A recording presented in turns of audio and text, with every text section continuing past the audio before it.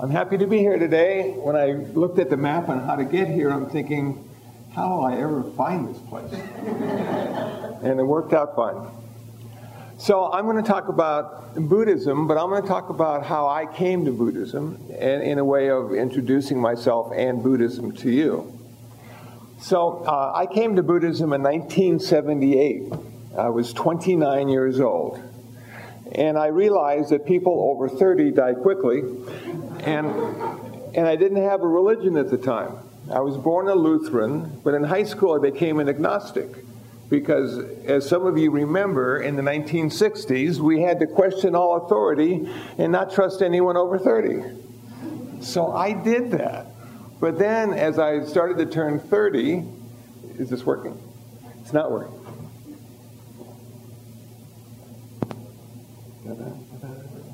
Technology. But then I turned 30 and I said, how am I going to find a good religion for me?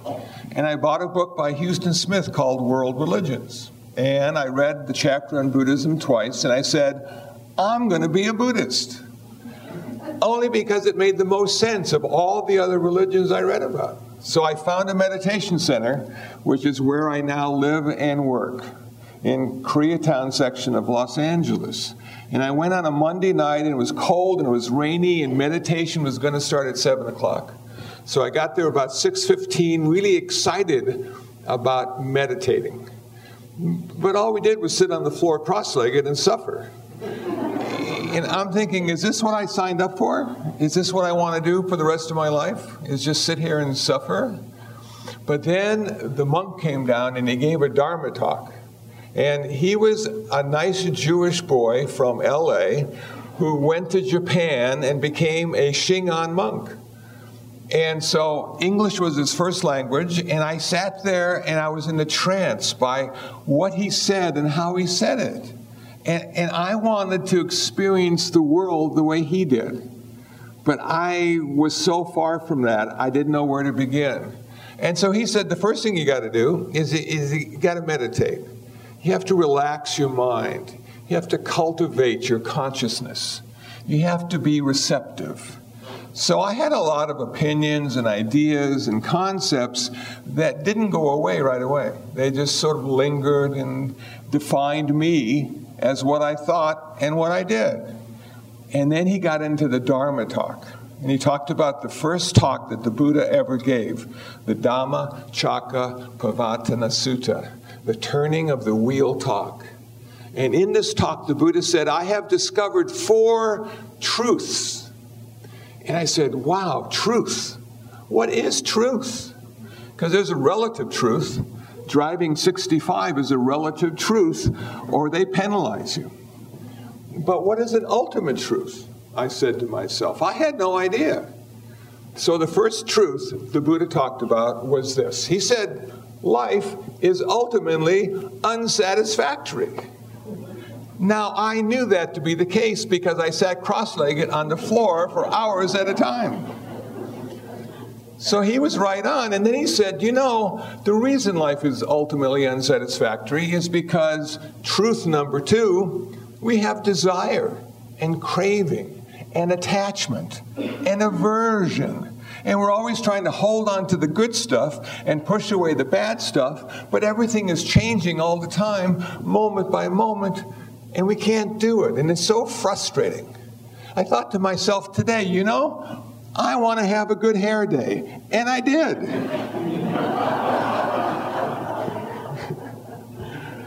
So sometimes it works out, but other times it doesn't work out. And that's what's so frustrating. And when I say the word suffering, it's not like terrible stuff. It's like, it's little inconsistencies, or I don't feel good. It could be better. I'm hoping it's not going to get worse. It's just little stuff, you know? And then there's this existential, I exist suffering. You know, and the suffering of I exist is, why do I exist? What am I supposed to do? It's only a short period of time. I'm just visiting, and I'll never be back again, unless you're a Buddhist. And so what does it all mean? I had all these questions. What does it all mean? So the third truth, the Buddha said, and now up until then he was really pessimistic, but the third truth was amazing. There is an answer to suffering. Wow, I thought to myself. What is it? And the Buddha said, nirvana. Nirvana is the end of suffering while you're alive. It's the end of karma, and it's the end of all future rebirths. Now, that last part is not a real catch. You know, you hear, do I want to end all my rebirths? You know? Is it better not to exist than to exist even in a bad, uncomfortable way? And I think what the Buddha meant by this was, I have found a way to exist without being born. Now that is amazing, because the problem with being born is we have to die. Everything that's born exists and ends. Everything, even this planet of ours. So how did he figure it out? He said, well, nirvana is unborn and undying. And if you're here because of nirvana and not because of birth, you never have to die again. Now, dying is something that's hard to think about until you have a cat or a dog, and then they die, because they never last long enough. Have you noticed that? 10, 15 years and they're gone. And you go, wow, little Bobby Joe, the light of my life. But then little Joe shows up, or little Bobby shows up, so you get to do it again, and then they die. And sometimes you get a couple cats and a couple dogs, and they all die. And you go, wow, it's such a sad thing to live, because everything has to die. And every time we are reborn as a Buddhist, we look at all the parents we've had, and all the siblings we've had, and all the lives we've had, and they've always ended. And we've always shed a tear because it hurts to say goodbye. And the tears we have shed in our existence could fill the oceans of the planet Earth. I'm going, wow, okay. So maybe if I can figure out how I get to nirvana, and then I never have to die again, I won't be sad. I won't have this suffering. I won't be attached, and I won't have aversion. But how do you do that? How do you get there? And the Buddha said in the fourth truth, I have discovered the noble eightfold path. Right view, right intention, right speech, right action, right livelihood, right effort, right mindfulness, and right concentration. Now, it sounds like a lot, and it is. But it's something that you do like every day. You don't go in order. You just sort of do this stuff, and then life gets better. So there's three categories: sila, samadhi, and panya. Personal discipline, mental purification, and wisdom, or insight. And the first place we start as a Buddhist is we take 5 precepts. These are training precepts. These are not commandments. These are not rules. These are training precepts. They are, I will practice not to take life. The practice part is really important, because you're practicing. I'm going to practice not to take life. And you go, well, how hard can that be? You know, so you don't kill dogs or cats or human beings or cows or birds. But then that darn mosquito shows up. And it's just sort of buzzing around, and it just wants to take your blood and maybe give you some disease. And you say, you know what? The easiest way to get rid of the mosquito is just to kill it. That ends all my problems. You know, but then you say, but I'm practicing not to kill. And practicing not to kill takes a lot of time. Because now you have to get a jar, and you got to chase the mosquito, and you catch the mosquito, and then you take it outside, and you let it go, and you know it's going to find the hole in the screen on the window. So it takes a lot of time not to kill. And that's why we have war instead of negotiations. Because we can have a war in a couple years, everybody's dead, problem solved. But they never get everybody. There's always 1 or 2 that make it through, and they start again. But negotiation is changing attitudes, changing the way we experience our life, changing the way we understand what it means to be human and work together. So the first precept we practice is not to take life. The second precept is not to take what is not given, which is different than stealing. So it's not given. So you're at Denny's, and you got a hamburger coming, and there's a bottle of ketchup on the table.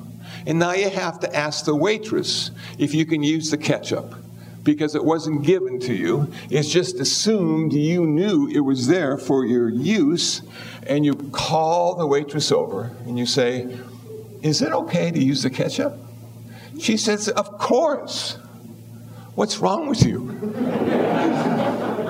"Well, I'm a Buddhist." "Ah, I understand. Okay. But should you be eating this hamburger?"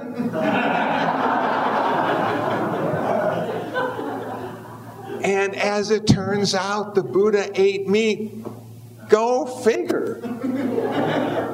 Now, why did he eat meat? Because he was a beggar, and beggars can't be choosers. And people gave him food, and he had to eat it. And he told all his monks, don't have any preferences. Eat what is given to you. Food is medicine. We need the medicine to stay alive so we can practice the Dharma, so we can achieve nirvana and end our suffering. So you got to eat, even if you don't like it, even if you don't want it. Now, there are people who are vegetarians who became Buddhist monks that had to eat meat. Can you imagine how conflicted they must have been? Because they looked at being a vegetarian as better than being a Buddhist. But in order to be a Buddhist, you had to eat what was given. What a dilemma. Now, okay, the third precept is no sexual misconduct. Go figure. All you got to do is watch the news, and you think everybody is indulging in sexual misconduct. But the problem with sexual misconduct is that it's not skillful. It's not good karma. And if you're a monk, you can't have sex at all. Now, when I found that out, I wasn't sure I wanted to be a monk, because I sort of like to have sex. But then I asked the teacher, I said, but why can't monks and nuns have sex? And he said there are two really good reasons. Number one, having sex requires you eventually to have a house and a mortgage and car payments and college tuition for all the little creatures that come around because you've had sex. And it's expensive. And you're working in an economy of generosity. People are giving you money, and you can't count on it if they're giving it to you. So you need to have a simple life. And a simple life means you can't have sex. But number two, and this is the most important part about not having sex, when you have sex, you can be in love, you can be happy, you can be committed. But there's one thing you will never be, and that is free. Free? Who wants to be free? So if you want to be a Buddhist monk or a nun, you gotta want to be free. Because that's what the whole purpose is, to be free. And free from what? Free from suffering. It makes perfect sense. Okay, number 4, not to speak unskillfully. No harsh speech, malicious speech, gossip, idle chatter, none of that fun stuff. You're just going to be talking, just talking straight, reality, yes and no, no judgments. Well, that's the ideal. Sometimes it takes a lifetime to get there. But just to speak skillfully so you don't hurt other people. You don't make them suffer any more than they already are. And number 5, this is the hardest one of all, not to consume intoxicants. Wow, you know, what's wrong with getting high? Everybody's doing it. Now you can go out and buy marijuana. We can get high in so many different ways. And isn't it so much fun to get high? To just mess up your reality for a few hours? To be somebody you never were before? Well, the problem with being high, according to Buddhism, is this. Every time you get high, it steals your wisdom. You become really stupid. And you do dumb things, and you suffer even more than you did before. So we're working real hard to have clarity and insight into the true nature of reality, and every time we would take a drug or so, we would lose that. We'd have to regain it. And it gets harder and harder to gain back every time you lose it. And sometimes you can't find it at all. So those are the 5 working precepts of being a Buddhist. That's where we start. That's the foundation. Even if we never meditated a day in our life, just by following those 5 precepts, you would be a good neighbor and a good friend. You really would. Okay, now we get into meditation, mental cultivation, 44 different kinds of meditation, 4 kinds of insight, 40 kinds of tranquility meditation. Now, in the beginning, I wanted insight, but I opted out. I went for tranquility. I want tranquility. I want peace. I drive the freeway almost every day. I don't want to have too much insight into the true nature of all those people driving crazy. I just want to avoid them. I want to have a certain level of acceptance with that insanity and just go, okay, that's just the way it is, man. They're just driving crazy. Relax. Find peace. It's okay. So over the years, I've done this tranquility meditation. It's like a cocoon that wraps around me. And I'm able to then go into a variety of situations and feel comfortable and peaceful and tranquil. I like that idea, you know? So we meditate to find balance. We meditate to find balance. And balance is so hard. The middle path, Buddhism is often referred to as, the middle is the best place to be.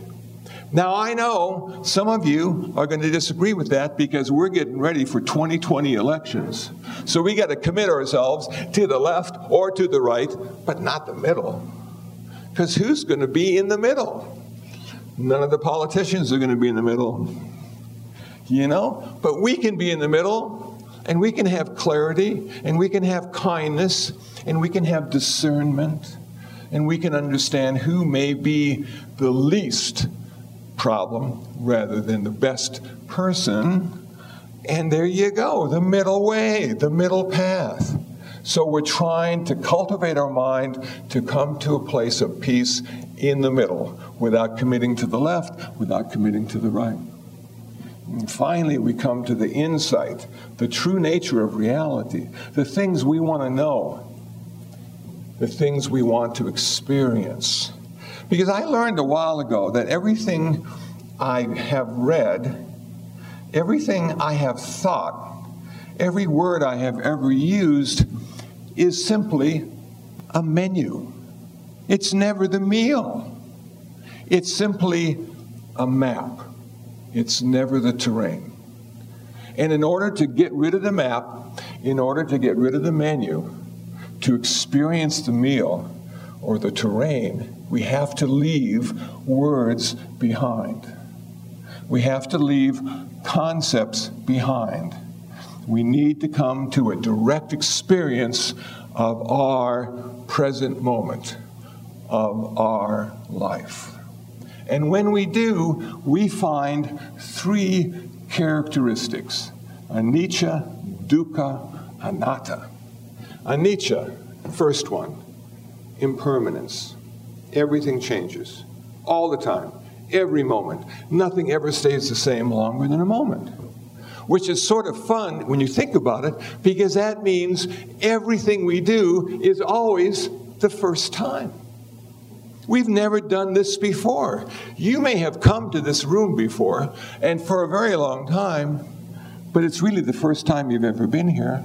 It feels like the first time to me, and if I was ever invited back, I'd have to say it was the first time again.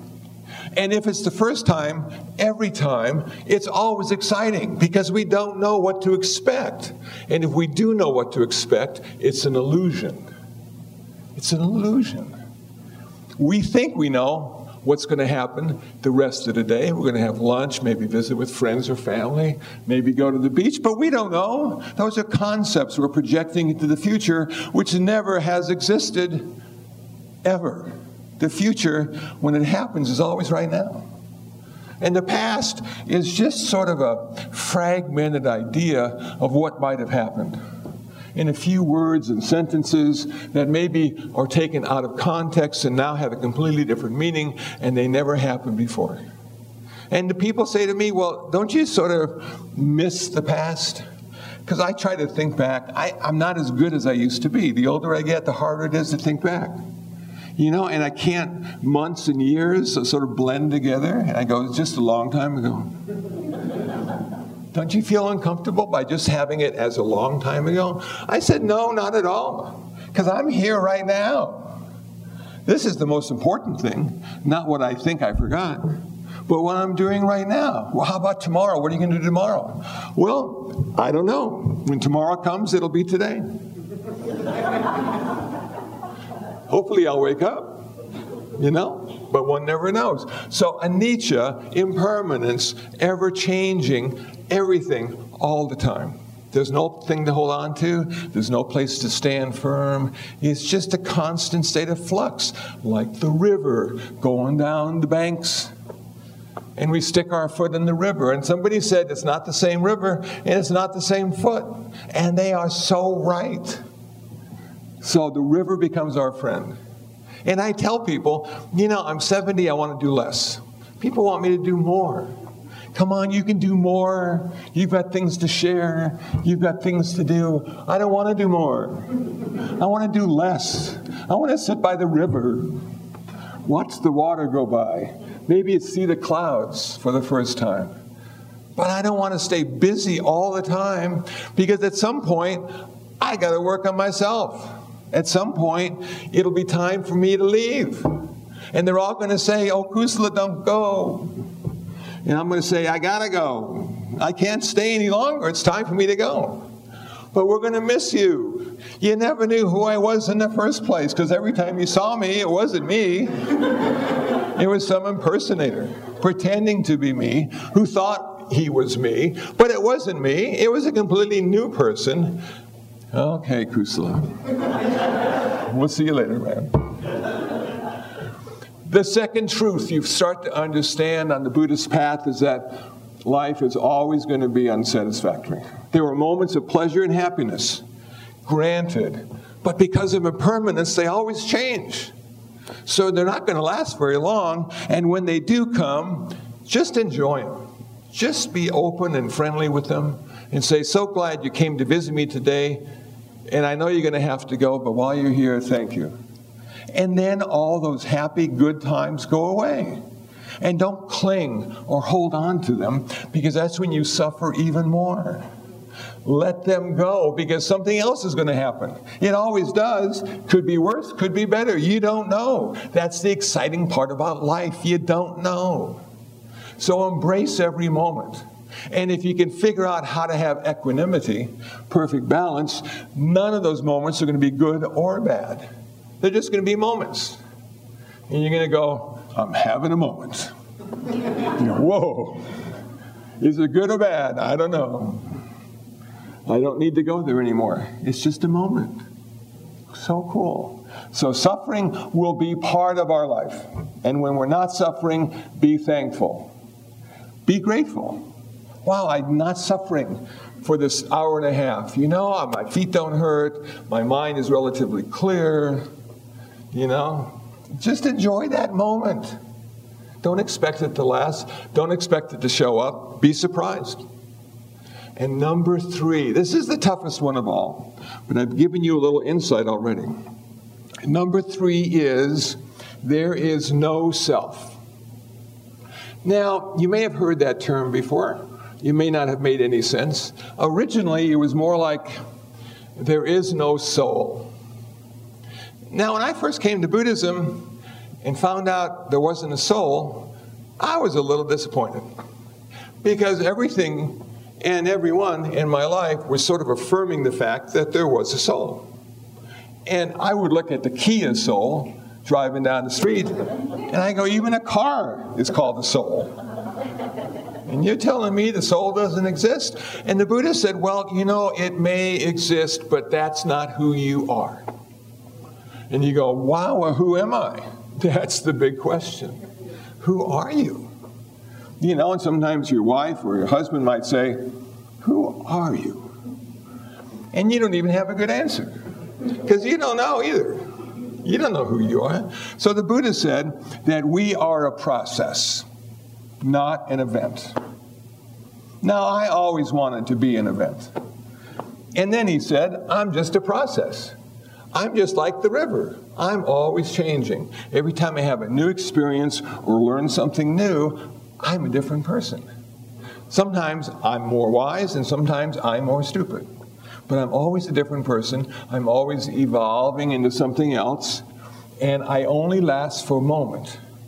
And so it's like a relay race, if you will. So I was 10, and then I turned 20, and the baton was handed off to the 20-year-old. And then I turned 30, and then I was somebody else, and then I was 40, and then I was old, and then I was 50, and then I was getting really old, and then I was 60, and now I'm 70, and I'm going, man, it's not that old. 50 felt older than 70. And then I'll be 80. And all the while, physically, mentally, emotionally, I'm turning into different people all the time. I mentioned earlier, at my present state in life, I no longer want to be attractive. I simply don't want to be repulsive. And I work hard at that. I take a shower, I use deodorant, you know, it sort of works okay. But as we go through life, certain things mean a lot more than they used to. You know, like I don't like waiting in lines. That's a waste of time. It can't be that good at the front of the line. I don't know. You know, I feed 9 homeless cats every day. And so I go to Food for Less sometimes because they've got really good prices on cat food. And I'm in line with my cart, and I have Hostess cupcakes and 4 cases of cat food. And the clerk looks at me, and she says, "Sir, can I ask you a personal question?" I said, "Of course. Are you single?" "Yes, how did you know?" So we're always standing in line for something in LA, Orange County. There's always lines every place we go. And as I get older, I don't want to stand in line anymore. That's why I like Amazon.com. I don't have to stand in line. I just click and click. It works fine. So we have these 3 aspects of Buddhist wisdom. Everything is changing all the time. Life will always turn out to be not what you think it's supposed to be. And you aren't who you think you are. Now, those 3 aspects, those 3 deep insights into the true nature of life allow us not to cling and hold on to stuff. Because there's nothing to hold on to, and there's no one to hold on to it. Okay? So just let it go. Something else will take its place. So after 30-some years of studying Buddhism and meditating, people say, well, how close to enlightenment are you? I said, I'm very far away. I've been much too busy. Because what happens when you start to practice on yourself is you start to see that everybody needs a little practice and sometimes a little help. So I was a community volunteer for 20 years. You know, I was state prison for men, I was juvenile hall, I was UCLA, Buddhist club, spiritual care department, UCLA, doing all this stuff, trying to help people. And they said, well, how many people have you helped? I said, no, I didn't help anybody. Because you don't know. Anybody who's ever volunteered will tell you, you don't know what the result will be or what the reaction will be, because you have to leave. You got to go home. You're there a couple hours. You hope somebody heard something that might make a difference, but there's no guarantee. So you just do it to do it. And you hope that people can listen. You hope that people have found a way to listen, to understand what you're saying, but no guarantees. So after 20 years of community service, it's time for me to serve myself. And the irony is, there's no self to serve. So I continue to practice. I continue to read. I'm on Facebook. I have a lot of followers. I have cat pictures. But I also have some Buddhist stuff in there, sort of in between, sort of hidden away. So people might be entertained and educated at exactly the same time. But the cat pictures always win. I don't know what it is about those cats. So, what can I tell you about Buddhism? Buddhism is a unique way of living in the world. It's a way of taking personal responsibility, not blaming anybody else for your failures, but being grateful to everybody for your successes. Because we're always interconnected and interdependent. None of us can live alone. Even though in America, being alone and in charge and living on top of a hill surrounded by a fence is oftentimes the ideal, it's not. Because we will always be interconnected and interdependent. It is something we do together, whether we know it or not. So thank you for listening to me and being here today and giving me something to say.